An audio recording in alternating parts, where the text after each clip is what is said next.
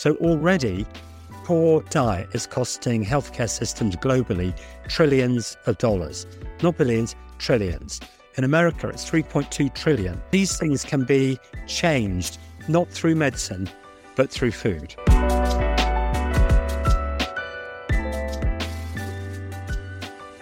Welcome back to the Wab Chat podcast, a podcast from White and Black Limited. My name is Sam Ridgway, and I suppose you could call this season 2 of the podcast. We've had a bit of a break, but we are back. We've got loads of brilliant guests, some really insightful conversation with guests who are doing game-changing, innovative things in their industries, and none more so than my guest today. Leo Campbell is co-founder of Modern Baker, and Modern Baker is seen by many as the UK's first truly healthy bakery, and it's behind the recently launched healthy bread brand Superloaf.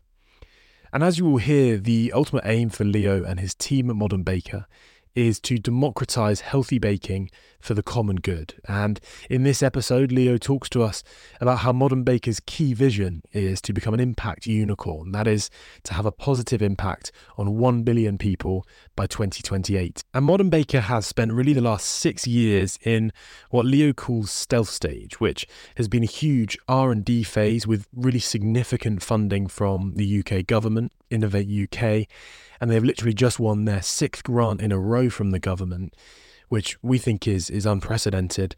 And this R&D phase has been spent looking at and developing the ingredients, the nutrients that goes into our food. And this phase is now transitioning really for Modern Baker into what Leo calls scale-up mode. So product launches, as we've seen recently with Superloaf launching in M&S, and us really beginning to see Modern Baker products on our shelves. And Leo and I really went deep into things in this conversation. We talk about how what Modern Baker is doing is actually so much more than just addressing nutrition. Leo explains to me how the technology Modern Baker is working on can be rolled out to smaller, less affluent communities. It's fairly low tech, and in that sense, it is working to address the gap between wealth and health, and how actually a big part of the technology's design can use food waste and address sustainability issues simultaneously.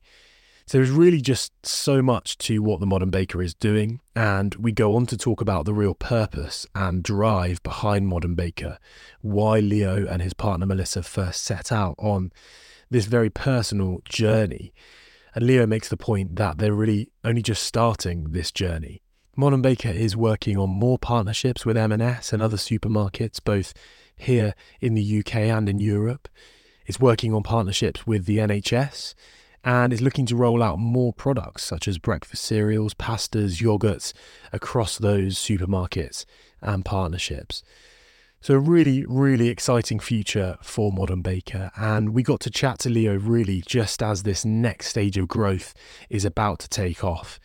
So with no more from me, I'll hand over to Leo, who begins this conversation by explaining a bit about Modern Baker's product Superloaf, specifically what's in it, the science behind it, and what happens when we eat it. When you eat Superloaf, what is happening is, first of all, the refined carbohydrates that are in any loaf of bread, whether it's stone ground or not, they're still refined carbohydrates. The glucose impact on your body is massively dampened by in Superloaf through the ingredients that we have in Superloaf that we've integrated in. Been really hard to incorporate, but we've done it. That also affects the fructose absorption, which is something that most people just brush off. Fructose, well, it's not really about that. It's about glucose. Absolutely not. It gets metabolized through the liver. So it's a completely different mechanism to glucose. But we modulate that as well. We also affect how the fats are absorbed.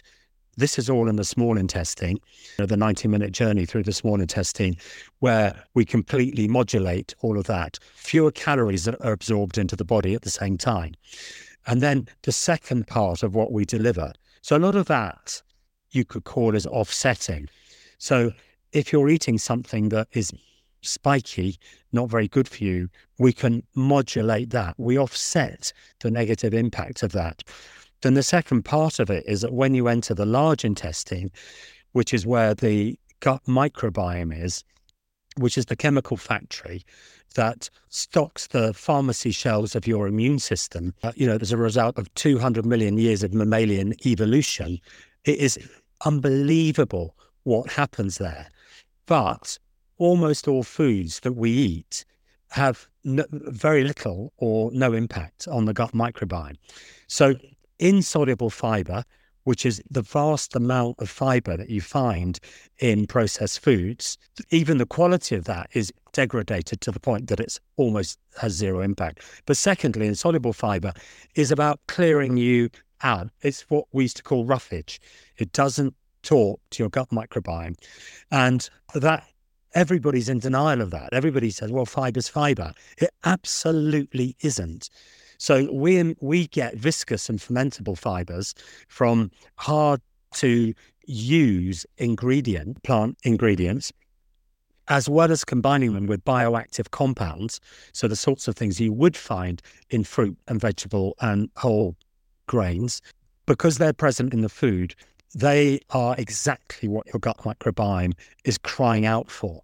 And so we activate your gut microbiome. So the short chain fatty acids, the chemicals that then enter your bloodstream and talk to your brain, your lungs, your skeleton, the whole of your body, your skin, everything like that, are actually activated and underway. And then how we get there along the way is we amplify all of those vital parts that we put into food through targeted fermentation. So when we give all of those ingredients a blast of fermentation, targeted fermentation, we amplify their volume, and qualitatively and quantitatively, we amplify them. And that is just the stepping stone for where we see precision fermentation kicking in. And we are starting to work on a pathway to precision fermentation now. And the best thing of all, the body doesn't care. So if you think that the two key things we add are bioactive compounds, optimized fibers, and then we ferment them. But if you think that the body doesn't care where those bioactive compounds comes from, whether it's from a banana or a beetroot, or if it could get it from a cardboard box, it wouldn't care. If you've got bioactive compounds, that's a big plus. Same with your optimized fibers. So what we're now being able to do is to kind of reverse engineer the foods from what your body needs out to what's available. And that, of course, that opens up the whole world of food waste to us. So much of the byproducts of the food industry are just going to animal feed. I mean, nothing wrong with that, but we can repurpose them into our ingredient mix, our nutrient. We call it alternative nutrition. Alt nutrition is the phrase we've coined.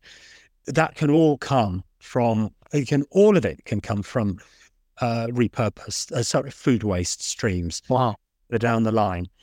And it gets better than that, because if you think about it, if you can create this nutrition from food waste, yeah, and it can happen in smaller communities anywhere in the world.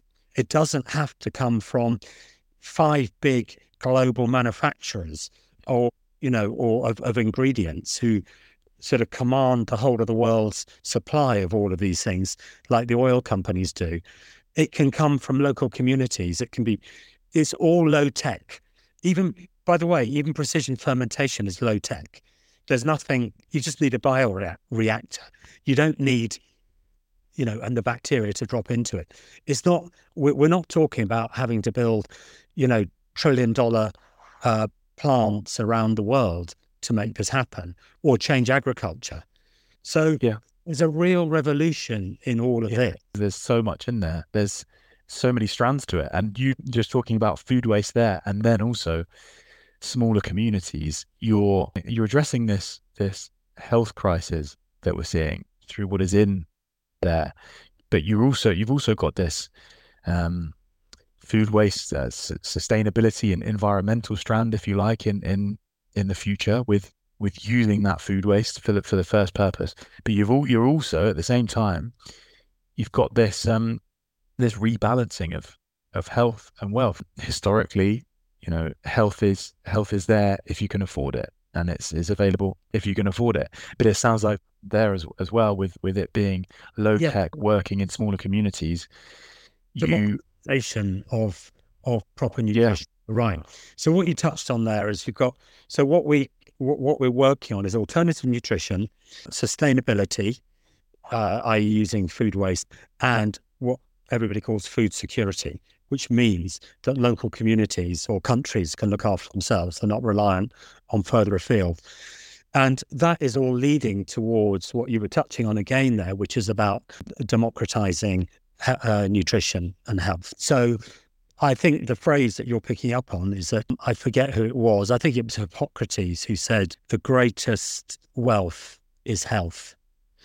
And of course, what's happened in modern society is that actually the wealthier you are, the healthier you are at the moment. yeah. That's flipped. And that is so wrong. It should not be the right of the wealthy to be healthy. And that is precisely what's happened. And that's precisely at the heart that the call I've just come off is with an NHS hospital to do a pilot scheme. And what we're looking at there is that it's a children's hospital. They don't just feed the children. Their job is to educate the children and their families. And by the way, they feed 77% of the families of the children, get them where they're in hospital as well. Their remit is to educate them as well. And so that is where all of this comes into it. And they're in a part of the country where, I forget the phrase they used, but it was really chilling. I can't remember what it was. I can't find my notes here about how they described the poverty in that part of the country. And that's how all of these things come together and need to become single-mindedly part of a single pathway forward that is based around, well, we think it has to be based around nutrition. And then these other things feed off it. They cannot start in one of those other areas and then somehow incorporate nutrition. It's never going to work. So poor diet is one of humanity's greatest challenges right now, is every bit alongside climate change. And at the heart of poor diet is the lack of nutrition in ultra-processed foods. So if we're going to have to feed 10 billion people by 2050, there is no way we can do that without having all the brilliant things the food industry have developed over the last 50, 100 years. So we have to work with them, but we need to bring nutrition we need to repurpose the food industry into being a brilliant nutrition machine for the human race. And what that can then do is touch all of these other really important things. And we think it's central to climate change. It's central to food security. It's central to healthcare system. So already poor diet is costing healthcare systems globally trillions of dollars, not billions, trillions. In America, it's 3.2 trillion that poor diet is impacting. This is a socio-economic cost. Diabetes is something like 2 trillion of that 3.2. I mean, and these things can be changed, not through medicine, but through food, through pharmaceuticals. This whole Wegovy and Ozempic revolution has just turned the company behind it into Europe's most valuable company because they've made a jab that can make people less hungry, and it only lasts for a couple of years. You have to stop, and it has a lot of side effects for people. This is just a car crash that society has created to try and solve a problem that shouldn't be solved that way. There are much easier, better ways of solving it, but there's too much, the motivation of private sector, of industry, of consumerism, the motivations are wrong. And that's the problem. They have no purpose. Whatever they say, compared to example for ours and other people in the same area as us, it's a joke. So we need to rethink all of this. And for what it's worth, I'll stop there by telling you that our latest project, funded by the government, we've called Project Rethink. Mm-hmm. There you go. The perfect name, I think. And it strikes me that it is so novel to be addressing all of those strands that you've just spoken about there, Leo, in one go, really. and in different ways, but in one go. And there's companies doing great things in food waste, in nutrition, in poverty, wherever it might be. But I certainly have not seen something that ties those things together so tightly and so well with that's seemingly so future proofed as well. And I think that's where what you're doing is so exciting. And you talk about it, exploding in the next few years, and you can absolutely see why it can, and why we are very hopeful that it will. That's a point I'm interested in. I've heard you in other interviews, and I've read,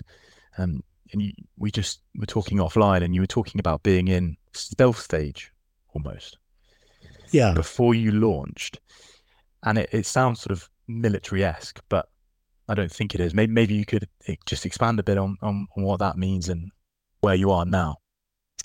Yeah, I mean, our current, where we are currently as a product, as a company, and our vision has taken a lot of research and development to get there. I think when we started this journey, we had no idea where we'd end up. We set out, we always said about democratising healthy baking, because we realised that early on, the bakery was probably the least healthy food category, because it's the UK and the West's staple food. And we decided we wanted to do something about it. We thought initially that the platform technology of fermentation was probably where it all sat in terms of adding nutrition and making it less of a negative product in people's lives. But inevitably, we uncovered all sorts of other things along the way. And that's why it has become a 6-year journey. But each time our horizons expanded, it meant that we weren't going to launch a product we were about to launch. And inevitably, therefore, we've kept most of what we've been up to, or kept the lid on everything. Hence the stealth mode, the phase that we've been through, is we've been very reticent to share what we've been up to until we're ready with the product. A, because you get judged by what your public statements are or your product range, and B, because, to be honest, we're at the cutting edge of nutritional innovation here and learning things all the time. We're a tiny company, and we keep being advised to be very cautious about how widely we share that. You can listen to that. I'm really interested, though, Leo, in the purpose of this and why you're doing what you're doing, why you stay in stealth mode for 6 years and keep a lid on a product and work through and have that patience and that motivation. And you describe yourselves, I think, as a purpose-driven business, not an artisanal business as one might ordinarily expect with the kind of product that you're currently producing. You're disruptors, I suppose, in what is a very well-established industry. But I wondered if you can take some time to explain to us what really the purpose is and how that purpose came about. And for some context, I guess, I know you've spoken before about wealth versus health, your role as modern baker in the hospital bed crisis, the idea of food as medicine. And as much as there's a lot of that out there now, you look at the stuff on gut health and protein, there are products out there that are targeted at health and well-being, and that's kind of exploded over the last few years, I suppose. But perhaps companies are making these products, having pivoted slightly their marketing and product development to allow for this kind of thing, to allow them to make the new nut butter or whatever it is, because that's what they need to do to stay relevant almost, or to keep up to speed. But to me, it seems, at least, the extent to which you guys take that, the need for wealth and health to be rebalanced, the role food has to play in the hospital bed crisis, is really your whole purpose. It's not just an aside, it's not just a pivot, it's not just a marketing message. And making that your whole purpose, I think, is still very novel. So going back to my question, can you talk to us about where that comes from, where that purpose comes from, and why you're taking this approach? Yeah, sure. Fun enough, the call I'd just come off was with a large NHS hospital where we're about to do a pilot with Superloaf being taken on by the hospital. And what we're doing is working out how we can make that, looking at all the metrics we're going to measure that will be of benefit to the NHS for switching from traditionally industrial bread to Superloaf. And that's going to be really exciting. So it's interesting that you mentioned that. But purpose is what drives our business. I mean, the origin of how we are here, I think really the best way to frame it is that I would call it is the power of vulnerability. So I don't think that vulnerability is a weakness. I think it's a birthplace of real innovation and change. So the two things that happened were that I just met Melissa, my co-founder, and almost immediately she was diagnosed with an aggressive form of breast cancer. And we were sitting on a chemo ward, obviously with Melissa receiving treatment, and into the ward came the kind of refreshments trolley loaded with Coca-Cola sodas, chocolate bars, crisps, and everything like that, just as Melissa was learning the connection between cancer and refined sugars, carbohydrates, and things like that. And she just looked at me and said, I don't know what your policy is on swearing, but I won't, WTF. And it was kind of from that moment, we just felt so strongly about this that we needed to do something about this if we could. So we thought long and hard about what that could be and alighted on the fact that the industrial loaf is the staple food of this country and most of the Western world. So we thought we needed to get into bakery. And right from the start, our purpose was about democratising. We called it Healthy Bakery. At the same time as Melissa was going through all of that, I had I was going through a breakdown, and I'd lost a 9-year-old child. Suddenly, it precipitated a complete family breakdown, and it was just very hard to deal with everything. And I came from a deep place of vulnerability, all of that. But I'm absolutely convinced it was a convergence of Melissa's terrible circumstances that she was dealing with and the place that I was in that somehow allowed us to develop this sense of purpose. It was almost like giving something back. I don't know what it was, but that is what cemented everything that underpins our purpose now and what everything has grown into. And yes, you're right. This whole notion that food can be medicine was always central to what we believed from the outset. I mean, quite literally, when Melissa was having chemo, she knew that the better her nutrition was in her body, the more effective the medication would be, and also the more effective her healing would be as well, and her side effects. There was so much evidence, and it was evidenced in Melissa too. So yeah, the wider thing of food as medicine was born from all of that too. And, I'd recommend to anybody who is in a place of vulnerability that if they look hard, they may well find their purpose in life coming from that. I mean, it's quite common actually, but that's absolutely where we started from. It's a remarkable story, really, Leo, and of something so significant to come out of that tragedy and adversity is remarkable. You mentioned there that it's quite common for purpose to be found in that, and I've spoken to numerous people on this podcast that have said very similar, that have left jobs or 20-year careers because of that to then start something, or whose perspectives have been flipped upside down because of personal circumstances and something that's happened, and they've then gone on to do what they've done. So you're right, it's a very common thing. And I want to stick on your purpose if that's okay. And I was thinking about this in the bigger picture, and there is so much out there on diet and health and nutrition, and what you should and shouldn't be eating, and when you should and shouldn't be eating, and the gut and the heart and blood pressure. And although, as you've just described, that is so central to what you're doing, I didn't want to get too much into it in terms of the science and the technicality, because I'd be completely out of my depth talking about it. But more importantly, I think because it strikes me that you, a modern baker, are unique in that you're talking about this stuff, but you're not just writing books or doing podcasts or launching an app.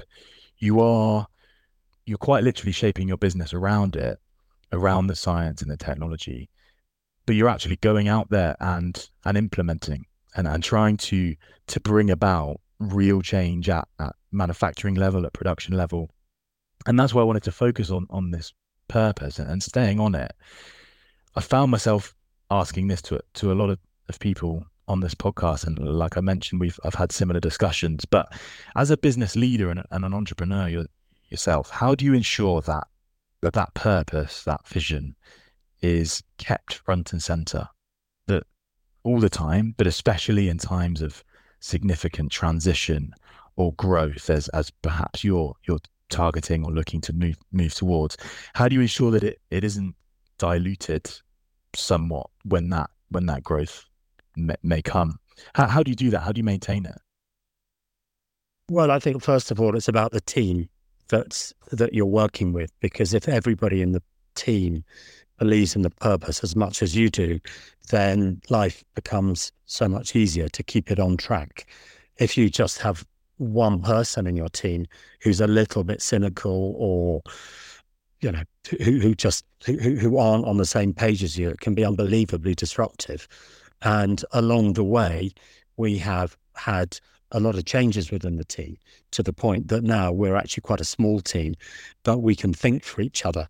And that is what keeps purpose at the heart of it. Secondly, as you say, when you're growing and you get subjected to the external forces that aren't always aligned with yours, that is where you just have to be adaptable. And that comes back to the team as well, as far as I'm concerned. So there are people who can live with uncertainty and can not feel uncomfortable when you don't know exactly what's going to happen next and what happens after that. But you have faith that somehow you'll work a way through it.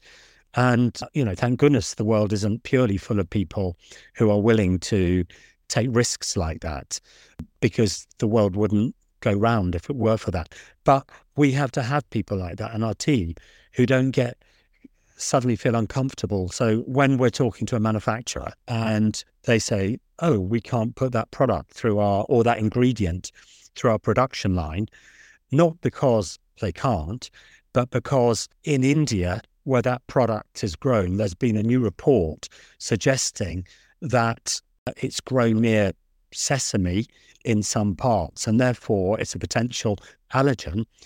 And all of a sudden, that ingredient has to be removed, and there's nothing you can do about it. You then have to backfill with other things and compromise. There are not many teams who can work around that effectively, or could even cope with that. And so I would say it comes back to team and belief. And that example there is obviously a long way down the line from when you started, but presumably you needed that right at the start as well. I mean, you were setting out on this journey. You had your reasoning, but I suppose the first step, you don't exactly know where you're moving, do you? I mean, or did you at the start? Did you think actually we are gonna launch in M&S with Hovis? Was that always a target, or actually was it, we're not quite sure? We know the purpose and that drives us, but we're gonna. I think there are different types of entrepreneurs, but certainly the type that, I don't know, that we're based on, entrepreneurship we're based on, is that no, you don't know where you're going to end up. You haven't a clue. You can have dreams, you can envision things. It never turns out the way you expect, but the art along the way is the ability to pivot when you need to. And pivoting isn't always just about seeing a new horizon. But it is about business models, about being realistic. It's about then adapting. And then often, you find yourself in an avenue that is much more productive than you ever imagined. So it's having the bravery to just go with where things are opening up in front of you and just having faith that you'll always make something work. Funny if I remember when we moved into this building here, which is a vast converted sort of loft style operation on an industrial estate, it was a really big decision. Should we take this on and spend a lot of money on it? And I remember Melissa standing there saying, look, let's just do it. We'll make it work. And so we had no idea how to make it work. We had no idea what we would turn it into or how, but we did. We made it work. And I think that's really what this is all about, that keeps you rolling and adapting all the time. I'm not sure if that is your question, but... Yeah. No, completely. And again, I don't want to draw parallels continually, but I was chatting to Tess Taylor, who founded what it's called Tap Social movement in Oxford. Yeah. And she was talking similarly about, they now have a big bakery as well, doing very different things to you, don't worry.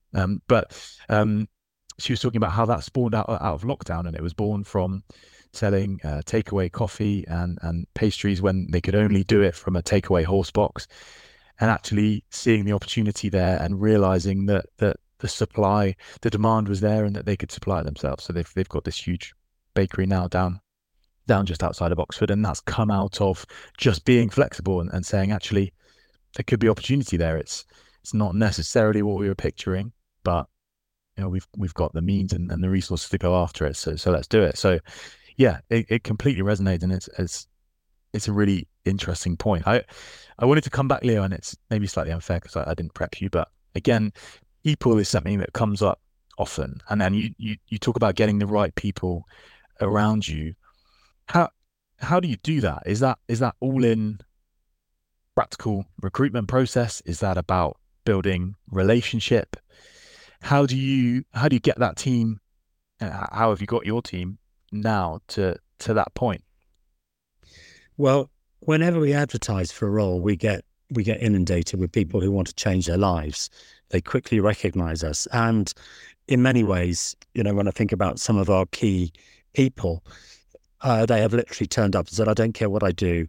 I want to work for you. I'm happy to halve my salary. I'm a technology consultant at Accenture or whatever, but I want to come and join your team. And it's that passion that you make decisions on. It's not people's experience. None of us are scientists. None of us have been involved in the food industry before. It's what drives us is our passion for a bigger, wider goal. Fair to say that we don't regard ourselves in the food industry. We regard ourselves as our widget is nutrition. What we do is nutrition innovation. Our medium happens to be food. And the other dimension to that is something we learned fairly quickly on, is because it's so hard to find the right person to fill a role. We defaulted quite early on to being very good at outsourcing what we needed. And that proved very useful, and it's very much part of our DNA now. We're a small, compact team who are very good at getting what we need externally. So, for example, all of our science is outsourced. I mean, we're back into 3 labs as of this month, all very different labs. We've worked with them all before on a new 1-year project, and we can come back to that because actually that's funded by the government.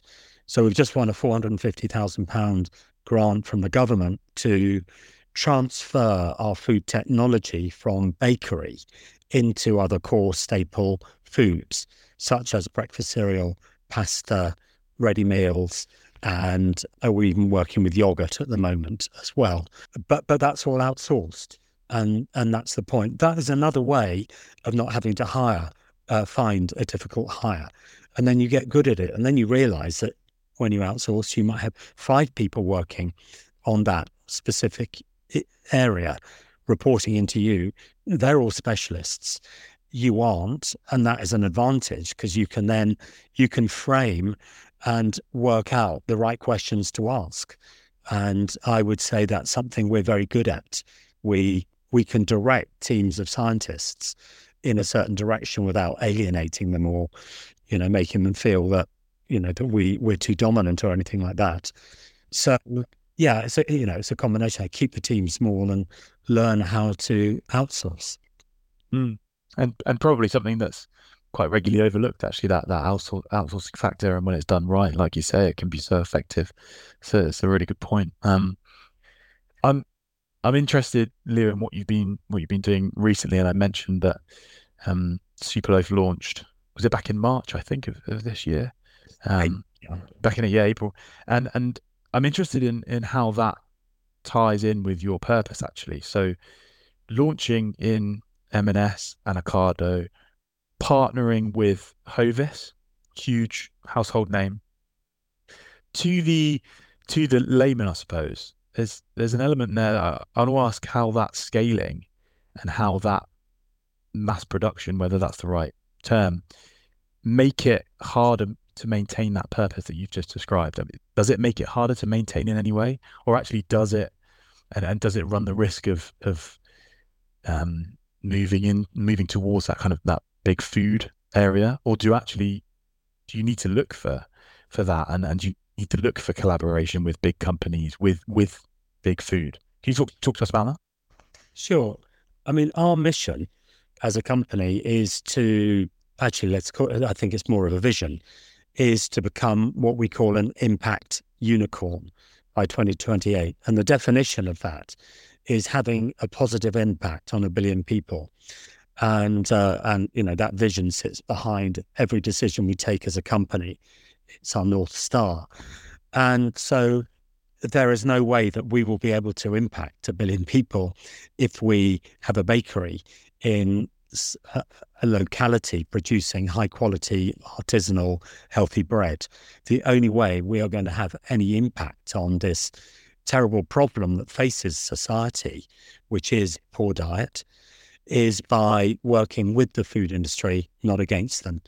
It is inconceivable that society is going to go back to allotments, making bread at home and taking your own lunch into work every day. It's also inconceivable that the food industry is going to be overturned by a completely new industry and greenfield operations around the world to replace ultra-processed food.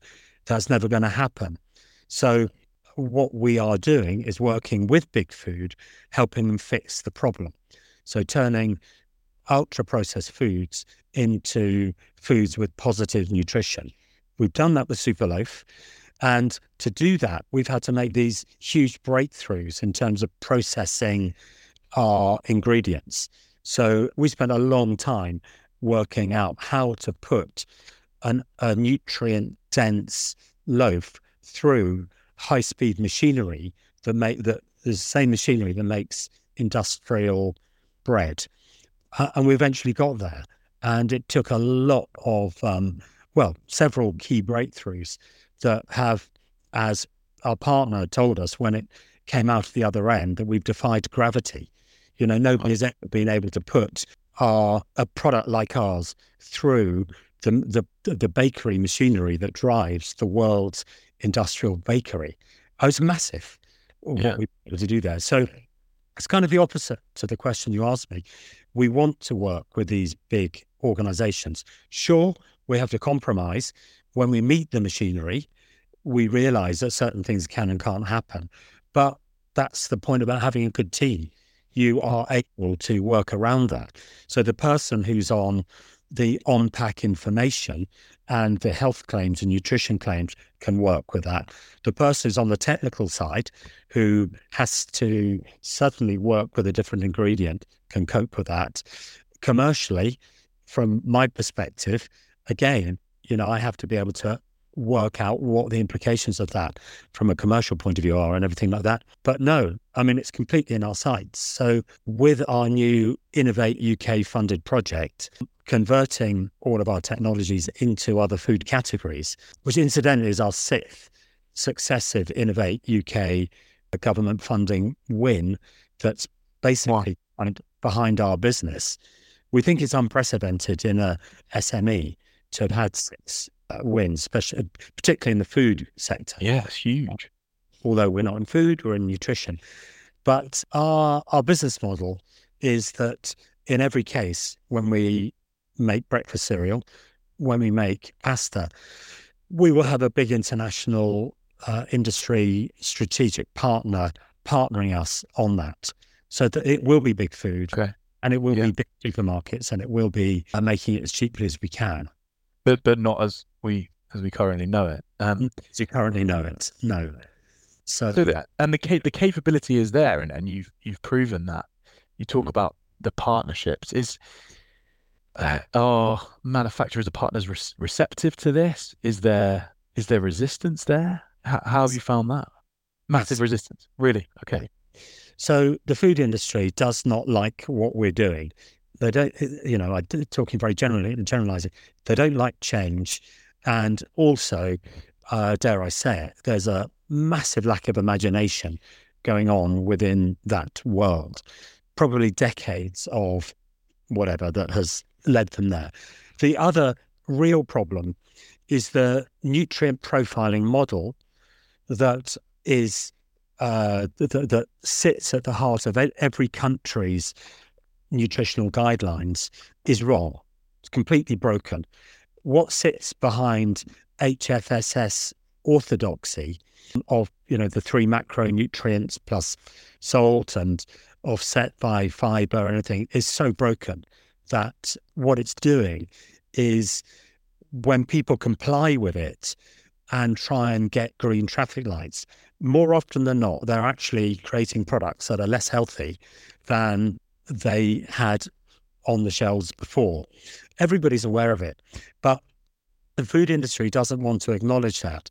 However, there is a real bright spot here, which is all the retailers, multiple retailers without exception, do want change. So how we've been able to broach that problem is to go to a retailer. In this case, in our case, M&S have been fantastic. All the food leadership team, the sort of vision of the company has very quickly adapted to where we are in terms of what we've developed. And of course, that makes a completely different slant on how the industry partner reacts when M&S say, we want that product on our shelves. So that's how we've unlocked it, and that's how we will continue going forwards on that basis. And incidentally, all of the retailers are quick to acknowledge that the nutrient profiling model, HFSS orthodoxy as we call it, is wrong, and that we need products that live beyond that. None of the food manufacturers acknowledge that at all until they get forced into it. So we have a problem, but we've found a way to undo it, because we've convinced the retailers to instruct, to liaise with the industry partners. And then when they see the light, all of a sudden they see the opportunities that come from this. And that is a working model that is working for us really well right now, and that we're going to apply to the other food groups when we open them up. Yeah. It's just fascinating as well. It's because it's case in point of what you were talking about earlier, in having that team around you and being able to navigate the problem ahead of you, and being able to pivot slightly and saying, okay, actually, if we're going to the manufacturers, and they're saying no, the retailers is the way forward, and that's exactly what you were talking about and have been talking about, and coming back to that team and that central purpose, that is an outplaying of that. And that's partly why we've been 6 years in R&D, figuring out all of those steps as well. It hasn't just been in the labs. It's also been talking to industry and the retailers to work out how we can go from end to end with all of this. Sorry, I interrupted. No, not at all. I think it's a really fascinating point for me, and something that I think will be for everyone listening. That impact unicorn and the idea of helping 1 billion, impacting 1 billion by 2028 as your vision, if you like. That I suppose, whilst you need to sell breads and cereals and yogurts in order to do that, that's the idea of impacting 1 billion is going to be prioritized over profit and other more standard KPIs, I suppose, for you guys. Just in talking to you, I get that, and I understand that. Of course, we need more super loaves out there, and we need more people to be buying it in order to be impacted by it. So you see what I mean? But what What is in the pipeline for you guys? Because you've mentioned the sixth consecutive grant. You've mentioned other food areas. Where are we on that stage? So during next year, we are likely to have multiple bakery products in multiple supermarkets in the UK. They will start to go into other supermarkets in other countries as well. Separate to that, we will be looking at a breakfast cereal. So call it super breakfast, whatever, something like that. Mm-hmm. Super pasta, super ready meals. They're all, we've just kicked off early at the beginning of this month, a 12-month program, as I say, back in the labs to bring out these other products. And so I've referenced the fact that we've been in stealth mode. We're not anymore. We're in scale up mode, and everything has completely changed. So it's now go, go, go, go all the time about trying to work out the best way to make this happen. And we're getting fantastic support from the investment community as well. So we're now starting to talk to venture capital companies. A lot of them are backed, funnily enough. There are Innovate UK, who are the grant givers, people who have an approved list of impact venture capital companies. And there are hybrid grants as well that encompass both investment from a VC and development money from Innovate. And these can be quite large sums of money that one can access quite quickly. So all of that is on our horizon to happen over the next couple of quarters, that then feed into all the things I described about different products, relationships with industry partners, and activity in other countries. If we get this right, and of course it'll never go according to our forecasts and plans exactly, but in theory, this could explode just massively quite quickly over the next 2 or 3 years. I mean, that's our plan. That's what we're here to do. And we just need to be smart about who we partner with, where we take money from, and keep focused on research and development as well. As we come to finish, I'm conscious of time, Leon. I don't want to keep you, but where can people find it? I mean, we mentioned M&S. It's in M&S, isn't it? The Super Loaf at the moment. People can go and get that, and it's not expensive. Well, it's more expensive than ultimately we'd like it. But think of Tesla. It's pioneered EVs, and it's still a premium brand because it has to. Because if it wasn't, it wouldn't have the research budgets to keep this thing rolling. So we're very much in that position. Yes. So Superloaf is available in most M&Ss, but I think really the message is we have only just started this journey. So we partnered with M&S, who, as I say, have been fantastic as a partner. We'll be doing a lot more with them now, the NHS and things like that.